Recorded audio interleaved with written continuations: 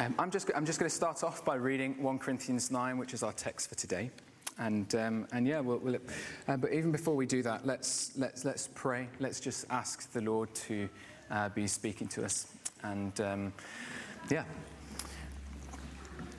Heavenly Father, we are so thankful that you are the good Father. On this Father's Day, Lord, Lord, we just acknowledge you. Lord, we acknowledge that we are here to learn, to sit at the feet of our Father today. All of us are, even me.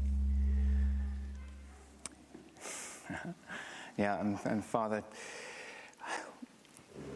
but meeting here together is worthless unless our attention and unless our affection is put on you. And Lord, I pray that you would help us with that this morning. Lord, would you become much in our affections? May you increase, may we decrease. Father, would just speak to us this morning by your Spirit. Open up our eyes to see your truths in the Word. In Jesus' name we pray. Amen. Amen. So, let's go to 1 Corinthians 9. I'm just going to read the whole thing. Am I not free? Am I not an apostle? Have I not seen Jesus our Lord? Are you not my workmanship in the Lord? If to others I am not an apostle, at least I am to you, for you are the seal of my apostleship in the Lord. This is my defense to those who would examine me. Do we not have the right to eat and drink? Do we not have the right to take along a believing wife, as do the other apostles and the brothers of the Lord and Cephas? Or is it only Barnabas and I who have no right to refrain from working for a living? Who serves as a soldier at his own expense? Who plants a vineyard without eating any of its fruit? Or who tends a flock without getting some of the milk? Do I say these things on human authority? Does not the law say the same? For it is written in the law of Moses, you shall not muzzle an ox when it treads out the grain. Is it for oxen that God is concerned? Does he not certainly speak for our sake? It was written for our sake, because the plowman should plow in hope, and the thresher thresh in the hope of sharing in the crop. If we have sown spiritual things among you, is it too much if we reap material things from you? If others share this rightful claim on you, do not we even more? Nevertheless, we have not made use of this right, but we endure anything rather than put an obstacle in the way of the gospel of Christ. Do you not know that those who are employed in the temple service get their food from the temple, and those who serve at the altar share in the sacrificial offerings? In the same way, the Lord commanded that those who proclaim the gospel should get their living by the gospel. But I have made no use of any of these rights, nor am I writing these things to secure any such provision. For I would rather die than have anyone deprive me of my ground for boasting. For if I preach the gospel, that gives me no ground for boasting, for necessity is laid upon me. Woe to me if I do not preach the gospel. For if I do this of my own will, I have a reward. But if not of my own will, I am still entrusted with a stewardship. What then is my reward? That in my preaching I may present the gospel free of charge, so as not to make the full use of my right in the gospel. For though I am free from all, I have made myself a servant to all, that I might win more of them. To the Jews I became as a Jew in order to win Jews. To those under the law I became as one under the law, though not being myself under the law, that I might win those under the law. To those outside the law, as one outside the law, not being outside the law of God, but under the law of Christ, that I might win those outside the law. To the weak I became weak, that I might win the weak. I have become all things to all people, that by all means I might save some. I do it all for the sake of the gospel, that I may share with them in its blessings. Do you not know that in a race all the runners run, but only one receives the prize? So run that you may obtain it. Every athlete exercises self-control in all things. They do it to receive a perishable wreath, but we an imperishable. So I do not run aimlessly. I do not box as one beating the air, but I discipline my body and keep it under control, lest after preaching to others, I myself should be disqualified.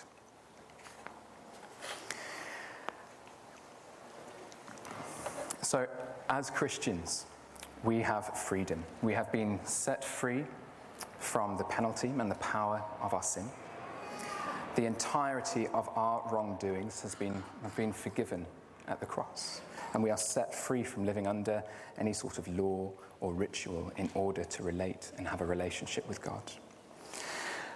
But what does this freedom look like? What does this freedom in Christ mean for us? What are we free to do? What are we free not to do? And last week, John started to,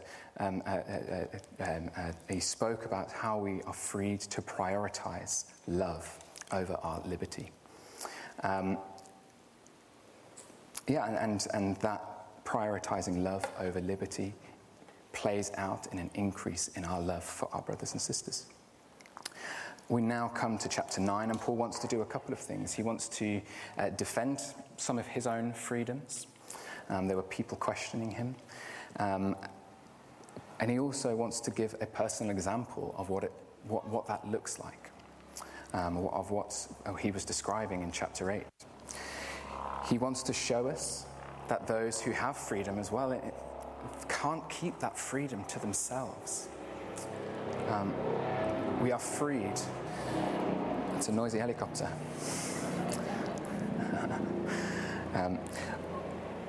That in our freedom, we've been set free to join Christ in his mission. And what is Christ's mission? It is to save those who are lost, and to restore those people that he has created, to be back in relationship with him. Let's just pray again. Father, I need you. Lord, would you guide my lips? Lord, would you guide my heart? Lord, would you help our hearts be focused on you now? Just lead us as we pray. May we hear from your Spirit. May we hear from your word. In Jesus' name, amen. So there's a lot in chapter 9, and we probably could have spent weeks and weeks just looking at this chapter. And so I'm going to go over a few of the points fairly briefly. And in fact, a lot of what he's saying, and even in how Paul is defending himself and asking all of these questions, he's surprised that he's even having to ask these questions and defend himself to the Corinthians. Shouldn't it be obvious? I agree. I think the way he puts it, it is fairly obvious, so we're not going to spend too much time on those bits. So Paul, verses 1, verses 2, he's defending himself against accusations that some people had in Corinth, that he wasn't an apostle. And we'll come on later to see why that is. But an apostle, by the way, it literally just means one who is sent out. And in Paul's case, an apostle is one who's specifically been sent out to by the risen Christ, who he has seen after his physical resurrection. So that was one of the criteria for being one of the main apostles, that personal witness which Paul said he has. And an apostle is supposed to be effective and needs evidence of that. And Paul's saying, why are you questioning me, Corinthians? You are the very reason, you are the very evidence of my apostleship. Come on, I'm an apostle. And to be honest, he then says that's my defense. That's all he really gives. And then he moves on into verse 4 to defend how he works out his mission, how he works out that apostleship. He initially defends the right for ministers of the gospel to be financially supported. It was right that he and his ministry partner Barnabas should be paid, because paying Barnabas frees him up to be able to spend much more time showing the gospel to people, opening people's eyes to see who Jesus is, and taking people to the scriptures. Instead of having to spend time working, instead of having to spend time worrying, how am I going to support my family if God calls me to do this? So it is right for people to be paid. And it is work. And it's work that isn't less worthy of pay compared to any other job. And this is what Paul appeals to. He appeals to the common experience. He does this in verse 7. Nobody works for free. Whether we're a soldier, whether we're a vine dresser, whether we're a shepherd, all people can only work if they have their needs met. And the same is true of people who work for the gospel. If appealing to the common experience that every human has, if that isn't enough, Paul appeals to the law. He's guided in the Jewish culture at the time. They're guided by the Old Testament laws, and he quotes from Deuteronomy. Deuteronomy 25 verse 4. He literally says, "You shall not muzzle the ox when it treads out the grain." Was this law written for the ox? No, oxen can't read. I got that from a commentary. But it does illustrate a principle that even the animals that work should be getting their needs met by their work. And so how much more so should ministers of the gospel be able to get their pay by ministering the gospel? If that wasn't enough, he goes to Christ's command. And so Christ, actually, when Christ was sending out his apostles, his disciples, he told them in Matthew 10, he told them when Jesus sent them out to share the good news of the coming kingdom. And he told them when they were to go out and share this news, they were to take with them or acquire no gold or silver or copper for your belts, no bag for your journey, or 2 tunics or sandals or a staff, for the laborer deserves his food. So this is what Jesus says. He says, as you go out, don't take any resources or provisions. Rely solely on what you are given by the people you are sharing the good news of the kingdom with. So I think if Paul is fairly clear that ministers have a right to be paid, and they have a right to minister and administrate and be supported to do that. And Paul says, if we have sown truth amongst you that has led to your salvation from eternal death, is it too much to ask you for some bread and a coat and a place to stay? And this is what Paul would say. This is why, and it's texts like this that is why we have people.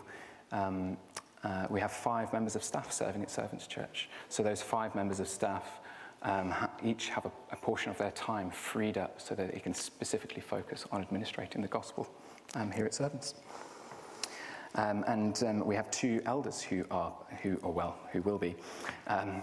One will be paid full-time, one will be paid part-time. And we've chosen to do that as a church because it will free those elders up to serve Christ more efficiently. And it is and enable them to serve his body by administrating and serve you to serve the gospel. And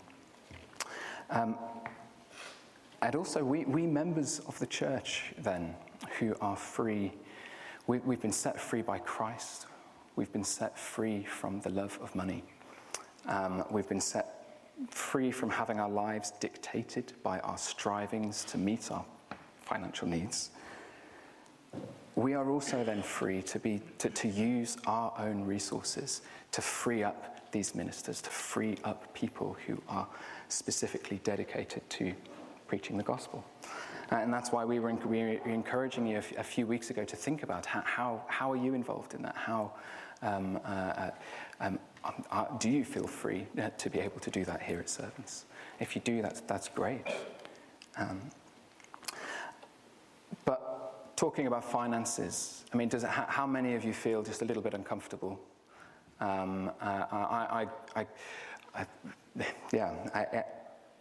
how many of you are thinking, come on, don't you know how much damage has been done over the years by people asking for money from the front from a pulpit?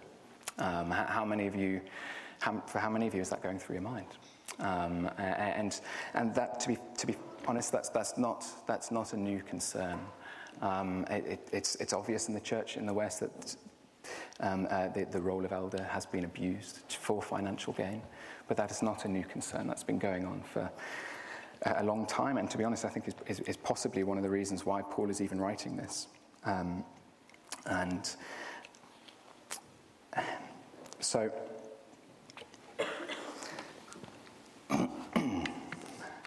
excuse me.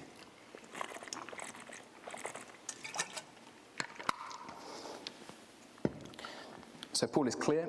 He has a right for. He was free to receive pay for gospel ministry.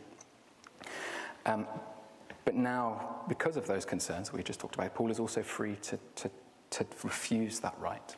He's free to give up that right to pay for gospel ministry. So he defends his right, and then in verse 15 says, I have made no use of these rights. And the question is why? And I think this is partly Paul's personal illustration of the principle of chapter 8. So chapter 8, if you remember, is where the spiritually mature people give up some of their freedoms, their right to eat meat sacrificed to idols, and they do that to avoid causing less mature Christians to sin. And now Paul takes this even further. He gives up his right to receive pay. And why does he do this? Because that was the best way that he could minister the gospel to the Corinthians without causing them to stumble. It's the best way he could both share and administrate. The gospel is Paul's main concern. He is far more concerned for his mission than he is in being paid. He's not out for the money. He needs his needs met so he can continue, but his main concern is sharing the gospel. The gospel is too precious of a truth to worry about whether we get paid for it or not. And so if being paid causes somebody to stumble and refuse to come to Christ, then what do? Then we refuse our right to pay.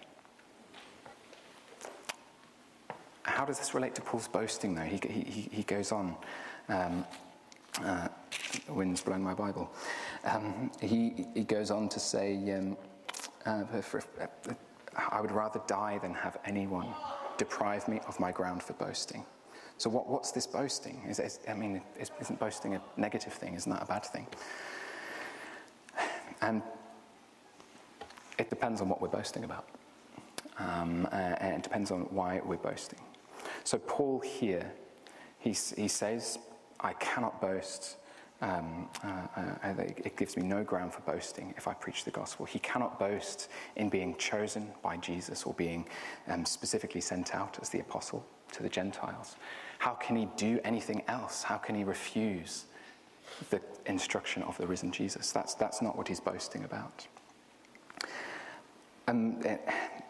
A messenger does not boast in delivering his message, and Paul is a messenger, is a sent one.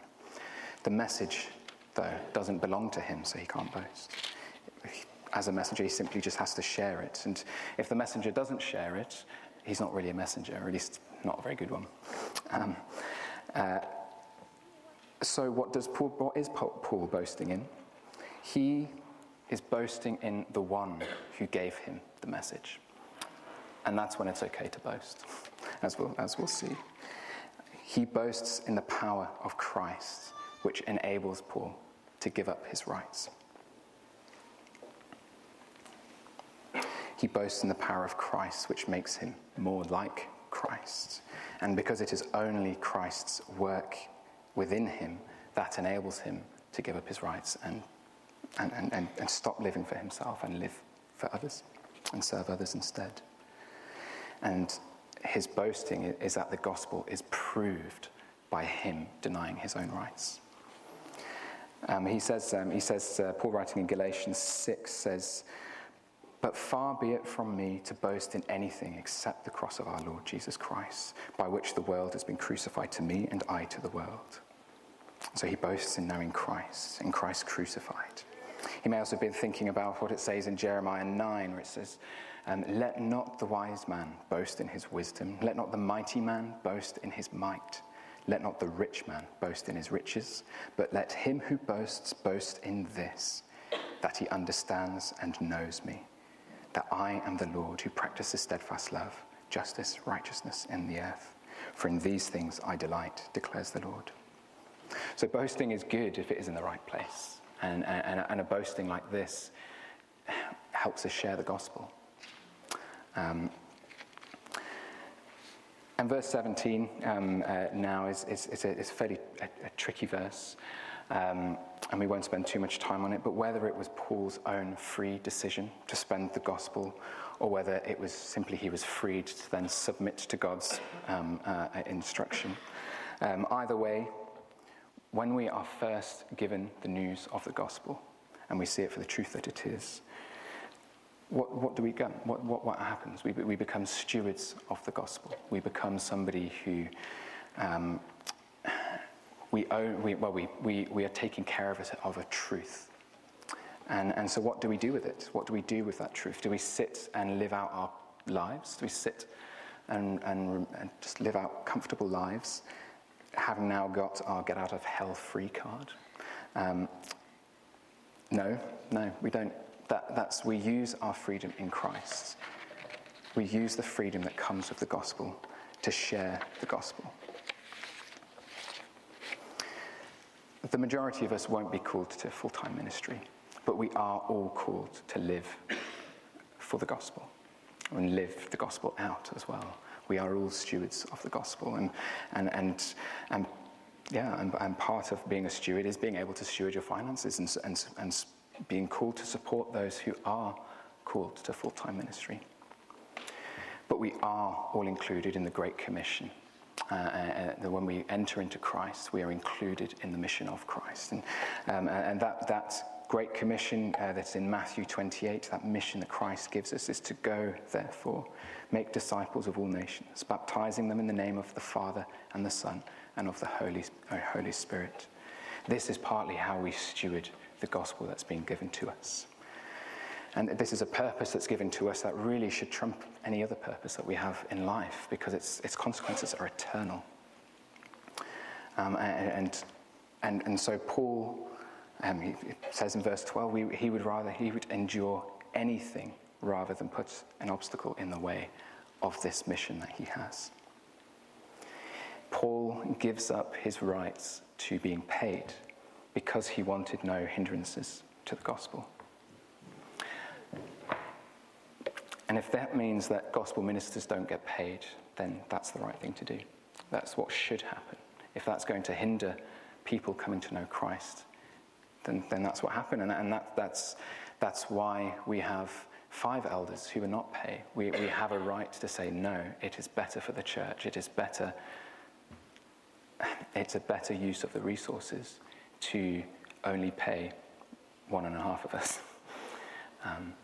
And that's our right, and that's how we best feel we can steward the resources God's given us here at Servants Church. And that's how we best feel we can share his kingdom and share the good news of Jesus. And I think it is important to say this as well. So even in Paul giving up his right to receive pay and work as a tent maker, which is what he did in Corinth there, he was part-time tent maker, part-time minister of the gospel. He still ended up, even in that, being a hindrance to some of the Corinthians. He says in a later letter to Corinthians, in 2 Corinthians, he says, "Did I commit a sin in humbling myself so you may be exalted, because I preach God's gospel to you free of charge?" There were some in Corinth who were doubting Paul's authority as apostle, specifically because he didn't take money. And so he gave up his rights to try and minister to a specific group in Corinth. And then in so doing, actually put a stumbling block in the way of other people. So, I mean, we're never going to please everybody, and I'm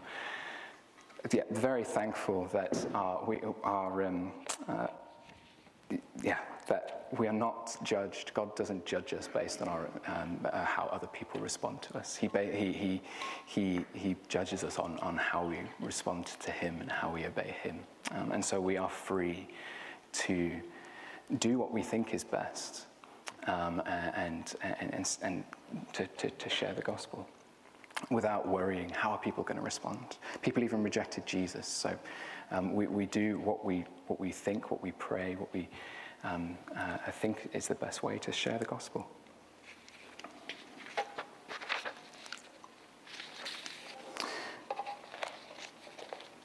So what is Paul's reward? If his reward isn't financial, what is the reward he gets?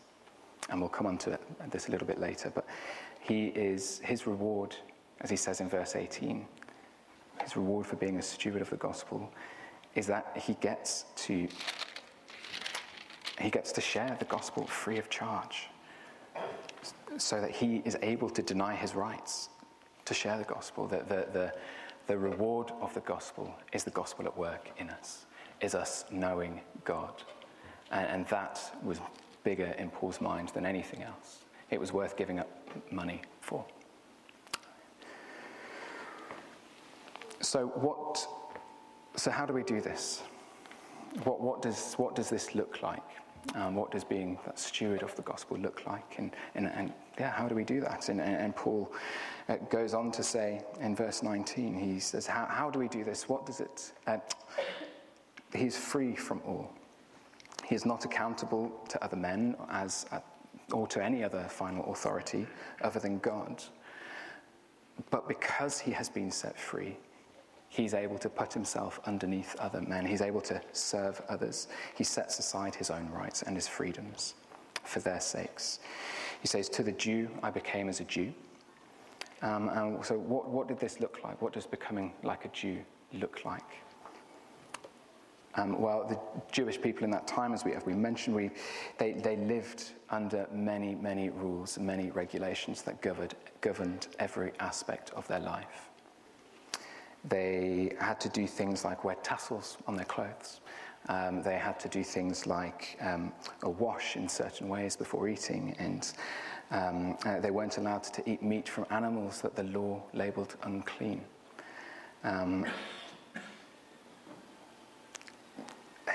These were requirements under Jewish law. And Paul knows that he is free from these requirements. He doesn't need to do these in order to relate to God. But he is free to enter and live under those requirements in order to become like the people that he was trying to reach. So he wore the tassels. He didn't have his bacon sandwich. He didn't do anything that would stumble the Jews and make them reject him based on that. He wanted to build relationship first. He doesn't force his salvation on the Jews. He doesn't walk in with that pack of bacon. He doesn't and say, this is your freedom. No, he enters into what they are like and does the same thing that they do. He also doesn't show off his freedom. He doesn't lord it over the Jews and say, I can do this. I don't need those tassels. He doesn't do that. He doesn't say, come on, it's a bit ridiculous. You can eat pork just like you can eat lamb. That's not what he does, because that would cause the Jews to stumble. It would cause the Jews to resist Paul, therefore resist Paul's message, and therefore resist the one who sent that message and resist Christ. My children like to lord it over each other quite regularly. My oldest is free. She's free to climb a tree. His younger brothers are not free to climb a tree because it's a bit more dangerous for them. The older one likes to climb the tree, look at the branch, sit on the branch, and look down at his brothers with a smug smile on his face. And it's horrible. I really, really hate it. He uses his freedom to say, I'm better than you. That is the exact opposite of what we should be using our freedom for. That is not how we win people to Christ. The New Living Translation phrases verse 20, when I was with the Jews, I lived like a Jew. And I think there's something important there. Our mission to reach the lost is about living with those who don't know God. And I think often we can be so secure in our own Christian bubbles that we don't interact with those who are lost, and we can't really do our mission very well if we're like that. And this is what Jesus did. He lived among us. He prioritized relationship. He didn't just come in one instance to the disciples and say, "You need to do this," and then he went away again. No, he came and he lived with the disciples. And so I think in part of our mission is living with those who are non-Christians, and prioritizing building that relationship. Yeah, and Paul, even in submitting to laws, Paul was free to have Timothy circumcised, just so that they were better able to minister to the Jews. It says, it should be up on the screen, and it says this in Acts 16. Paul wanted to take Timothy to accompany him, and took him and circumcised him because of the Jews who were in those places, because they knew that if Timothy wasn't circumcised, that would potentially prevent some of the Jews coming to know Christ. And so Timothy was free to be circumcised, even though it was of no benefit to him in the long. It wasn't necessary, but he was willing to do that to win people. That makes me, even as a man in the, I don't really like the idea of doing that to win people, especially not in the time when there's no anaesthetic and there's no pain relief. I mean, that talk about giving up your rights to benefit others, and I mean, kudos to you, Timothy.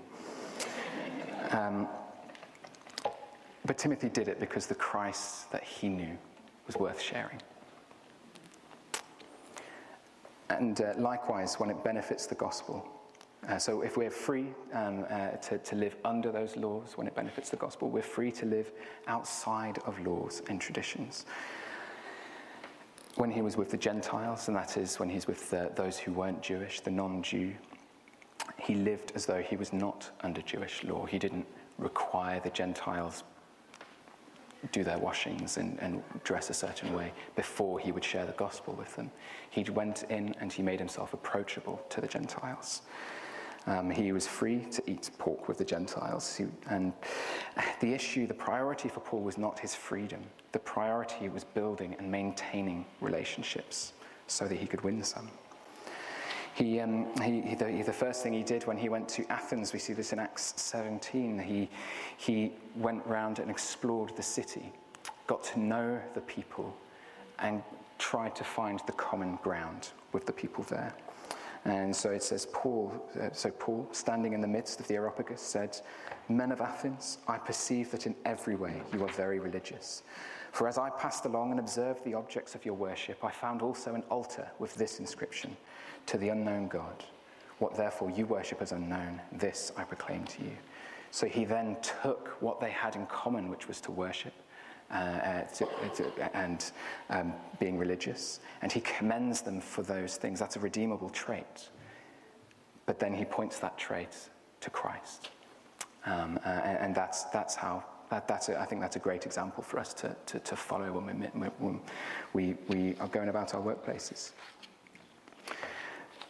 Verse 22, "To those who are weak, I became weak in order to win the weak." So in the eyes of Paul and the Lord Jesus, all people are worthy of us humbling ourselves, even those that we would typically see as beneath us, and come on, we all do. The weak in Corinth were likely, all people are worthy of us humbling ourselves so that we can reach them. The weak in Corinth were those who were likely those of low social status, the less educated, the poor, the manual laborers. So what did Paul do? What did this great apostle do, who was laying the foundations of the gospel throughout the world at the time? He became weak like one of them. He gave up his right to pay. He became lowly And that is the underlying principle of all of these things, of becoming like a Jew to the Jew, of a Gentile to the Gentile, weak to the weak. We are free to find common ground with all people in order to build relationship and to demonstrate, to share, and to win people for Christ.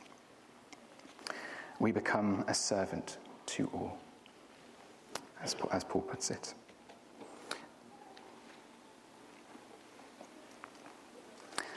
And in a way, that's being a servant to all is almost it's letting others dictate what we do at times. So if your neighbor loves Star Wars, then you watch Star Wars so that you've got something to talk about with your neighbor. If your neighbor grows veggies, then you are free to grow veggies so that you've got something in common.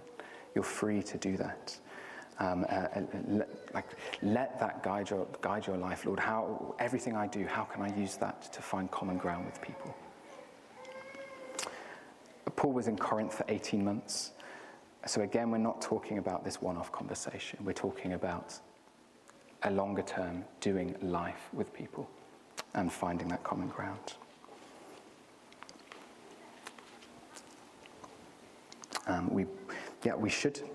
We should be ready, and we should be quick to adopt customs and the habits of people so that we can minister to them. We don't go and do mission work in China and force them to use a knife and fork when we go around for meals and host people over. We adopt customs, and we don't think our way must be better and force others to do what we want. We do first before we tell them about the gospel. And having said this, though, we don't compromise the gospel by joining people in their sin. We don't get drunk to find something in common with the drunkard. We don't gossip at work to find something in common with those who gossip at work. And that's a bad witness and one of the least loving things we can do. But we are free to live with all those people. We're free to engage with them and find common ground so that bridges for the gospel can be built. So why do we do this? Why is this important? What's Paul's motivation? What encourages us to become all things to all men? Because isn't that what Christ has done for us? The eternal Son of God, who freely steps down from heaven. He left his place of perfect love, perfect holiness. There's no higher position that Christ could have stepped down from. And yet he did. He gave up his right to stay there, and he stepped down, voluntarily entered into his own creation, which he was the creator of just simply by speaking. He entered to the mire of that fallen and broken world to save a fallen people, a fallen mankind. The very mankind whom he had created in the beginning for a relationship with him. But we refused his affection. We refused his rule. We refused his goodness. And we preferred our own evil. We preferred our own rule over our lives. We preferred the darkness. We rejected our very creator. And we caused him incalculable offense to his holiness. And we separated ourselves away from him. We were so far in the wrong that the wrongness that we have blinds us to the depths of our own wrongness. We could never make that right. We could never bridge that divide. We had no right to even try to make it right, really. And so what was waiting for us was eternal separation, eternal suffering, eternal death. And yet Christ gave up that right that he had to just wipe us out. He gave up that right. He gave up the right to stay in his perfection. He entered into this world as a baby. He lived his life as a man, as a perfect man, doing absolutely nothing wrong. He was rejected and despised even by his own chosen people. as he was in this world. He was abandoned in his darkest hour, even by his closest disciples. He suffered one of the most incredibly painful and distressing deaths on a cross, a slave's death. There was literally nowhere lower that he could have gone for us. This is what he did for us. And in doing so, he took upon himself the wrath of God. He took upon himself the death and the punishment that should have been ours. And he did this so that we could know him. He did this so we could be at peace with him, so that divide between us and God could be bridged. And we could have him again as our eternal friend, our eternal King, and our eternal God. God so loved Paul that Christ did this for him, and Paul knew it. And this is why Paul was so quick to give up his rights, because his Saviour gave up everything for him. This is why it's not such a big thing for a minister to be paid. Like in light of what Christ has done, what is money? What is being paid? Like, it's not that big a deal. This is why Paul gives it up. No, I'm more concerned about the gospel. And this is what Christ has done for us as well. And this is why we should similarly be quick to want to share this. Isn't it just the most precious truth? If you could put a monetary value on somebody telling you that, what would it be? I think you'd need to be richer than Elon Musk. Like, there's no monetary value on it, but Christ, in Christ redeeming us.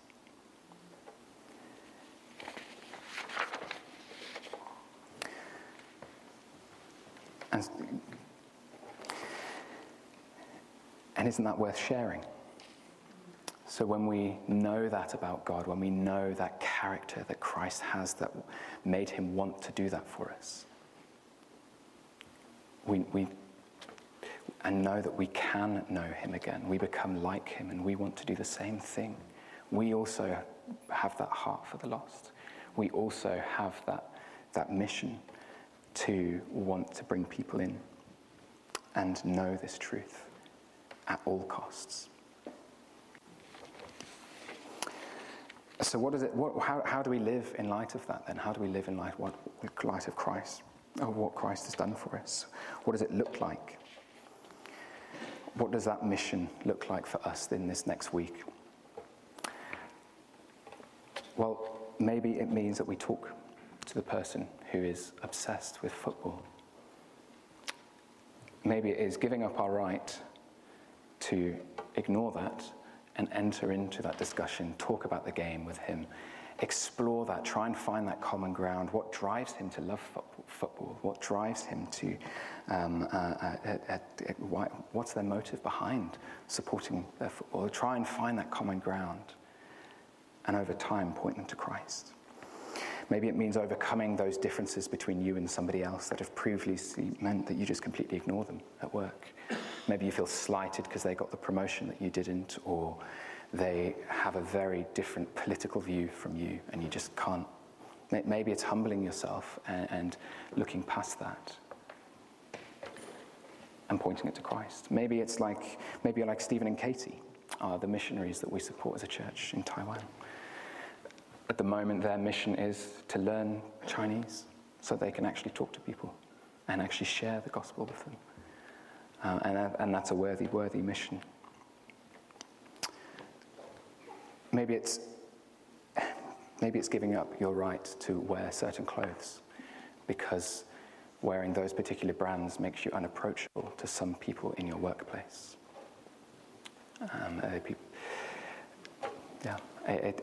Anything that we have to give up is worth it to share the gospel. And I think for all of us, I think it is taking the time to examine, to be around other people, to examine others, examine them and see what does make them tick. What are they living for? What's their purpose in life? and praying and intentionally praying, Lord, how can I be what this person needs to see who you are? What can I do to win this person and show them the same truth, the gospel truth that you have done for me?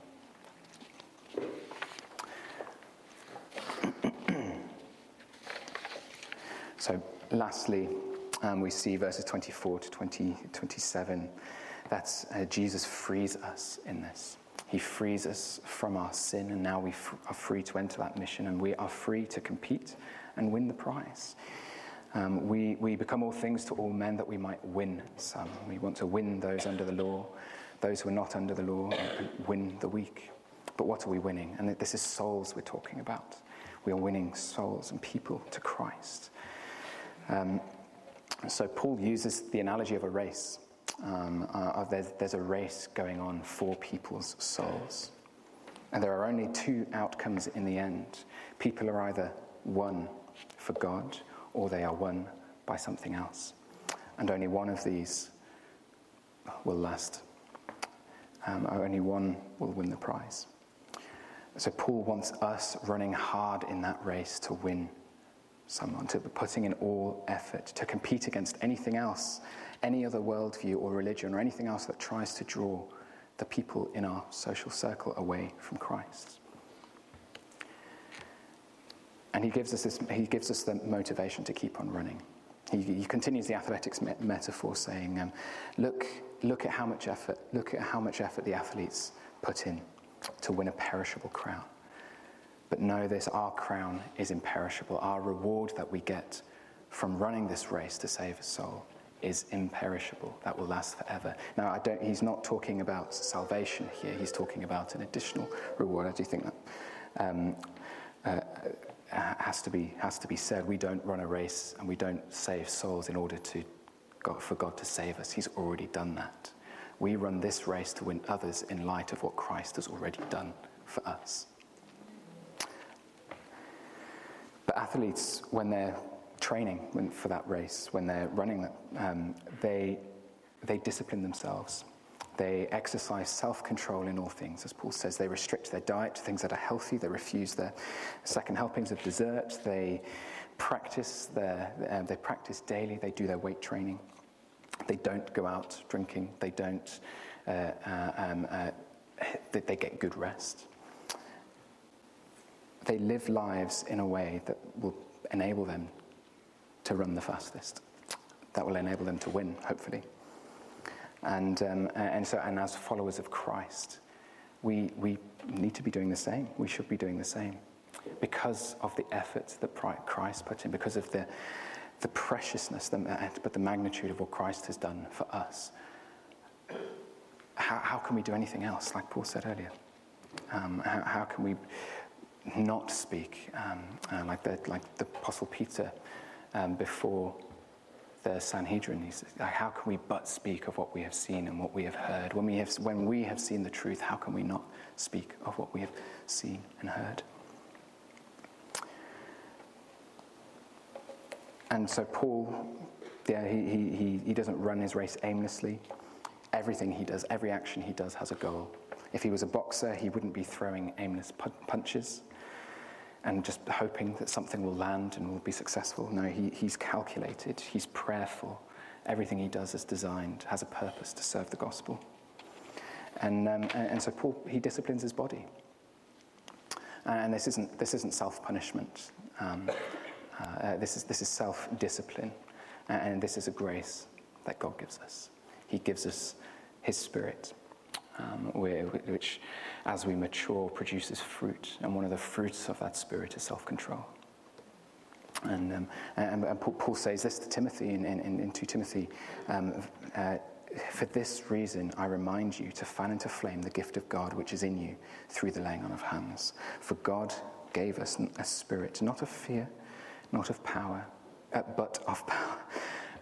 Correct that one. But of power and love and of self-control. He gives us his Holy Spirit to enable us in our mission, for us to be self-controlled, for us to discipline ourselves. He says again in Philippians that it is God who works in us to will and to do for his good pleasure. he also gives us that desire too. And we need this, don't we? How many times have we tried to put in a New Year's resolution and failed? Like we need something supernatural most of the time. And Christ gives that to us. If he was willing to do what he did, isn't he willing to help us discipline ourselves to be more consistent in the way we read the Bible, in the way we attend church, in the way we are intentional to go out and serve him? And so we discipline ourselves to deny us certain freedoms that will better help us share the gospel, that will better help us focus on the race and win people for him. And right at the end, there's a warning about the loss of our reward, and that's not our eternal, not our salvation, but it is a loss of reward if we don't discipline ourselves and we don't share the gospel. Then there will be loss of reward. And specifically what that looks like, I don't know, to be honest. But that often comes when we have neglected our spiritual fitness. We've neglected our spiritual training. We've neglected to spend time with the Lord. We're neglecting going to church and things like that. And we take our eyes off the prize. We take our eyes off Christ. Our minds start to be drawn to other things. And so what do we do when we are like that? We remember who Christ is. We remember the gospel. We teach ourselves the gospel every day to remind us of what God has done for us. The depths, from the heights that Christ left to the depths that he went for us so that we could know him. So let us run, and remembering again that Christ loves us, that Christ is the one who gave up all things for us. He became all things to all men. And we run not by ourselves, we run together with him, and we join him in his work. We run by the grace that he provides through his Spirit. And also we run together as a church. So let's encourage one another in this. Let us continually point one another to Christ and what Christ has done.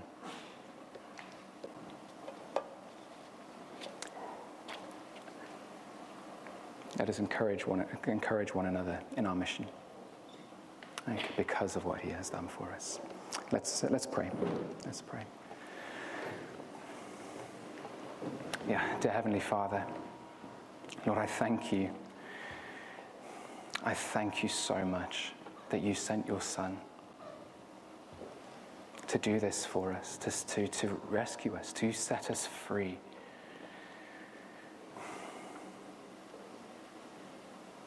Lord, I thank you that you loved us enough to do this for us. And Lord, help us to love you in return. Help us to respond to this rightly. Help us to steward this truth that we have been shown. Help us to share it. Lord, it's so easy to feel condemned. Lord, and that's not what you want us to do. You don't want us to be condemned for how quickly we forget to do this. You want us to remember you. You want us to encourage one another to remember you. And know you. Yeah, Father, I pray if anybody here doesn't know you, Lord, that you would open their eyes to see this truth, to see what Christ has done for them. Lord, would you move by your Spirit? Lord, help us with this. Help us spend some time thinking about how we can put this practically into place.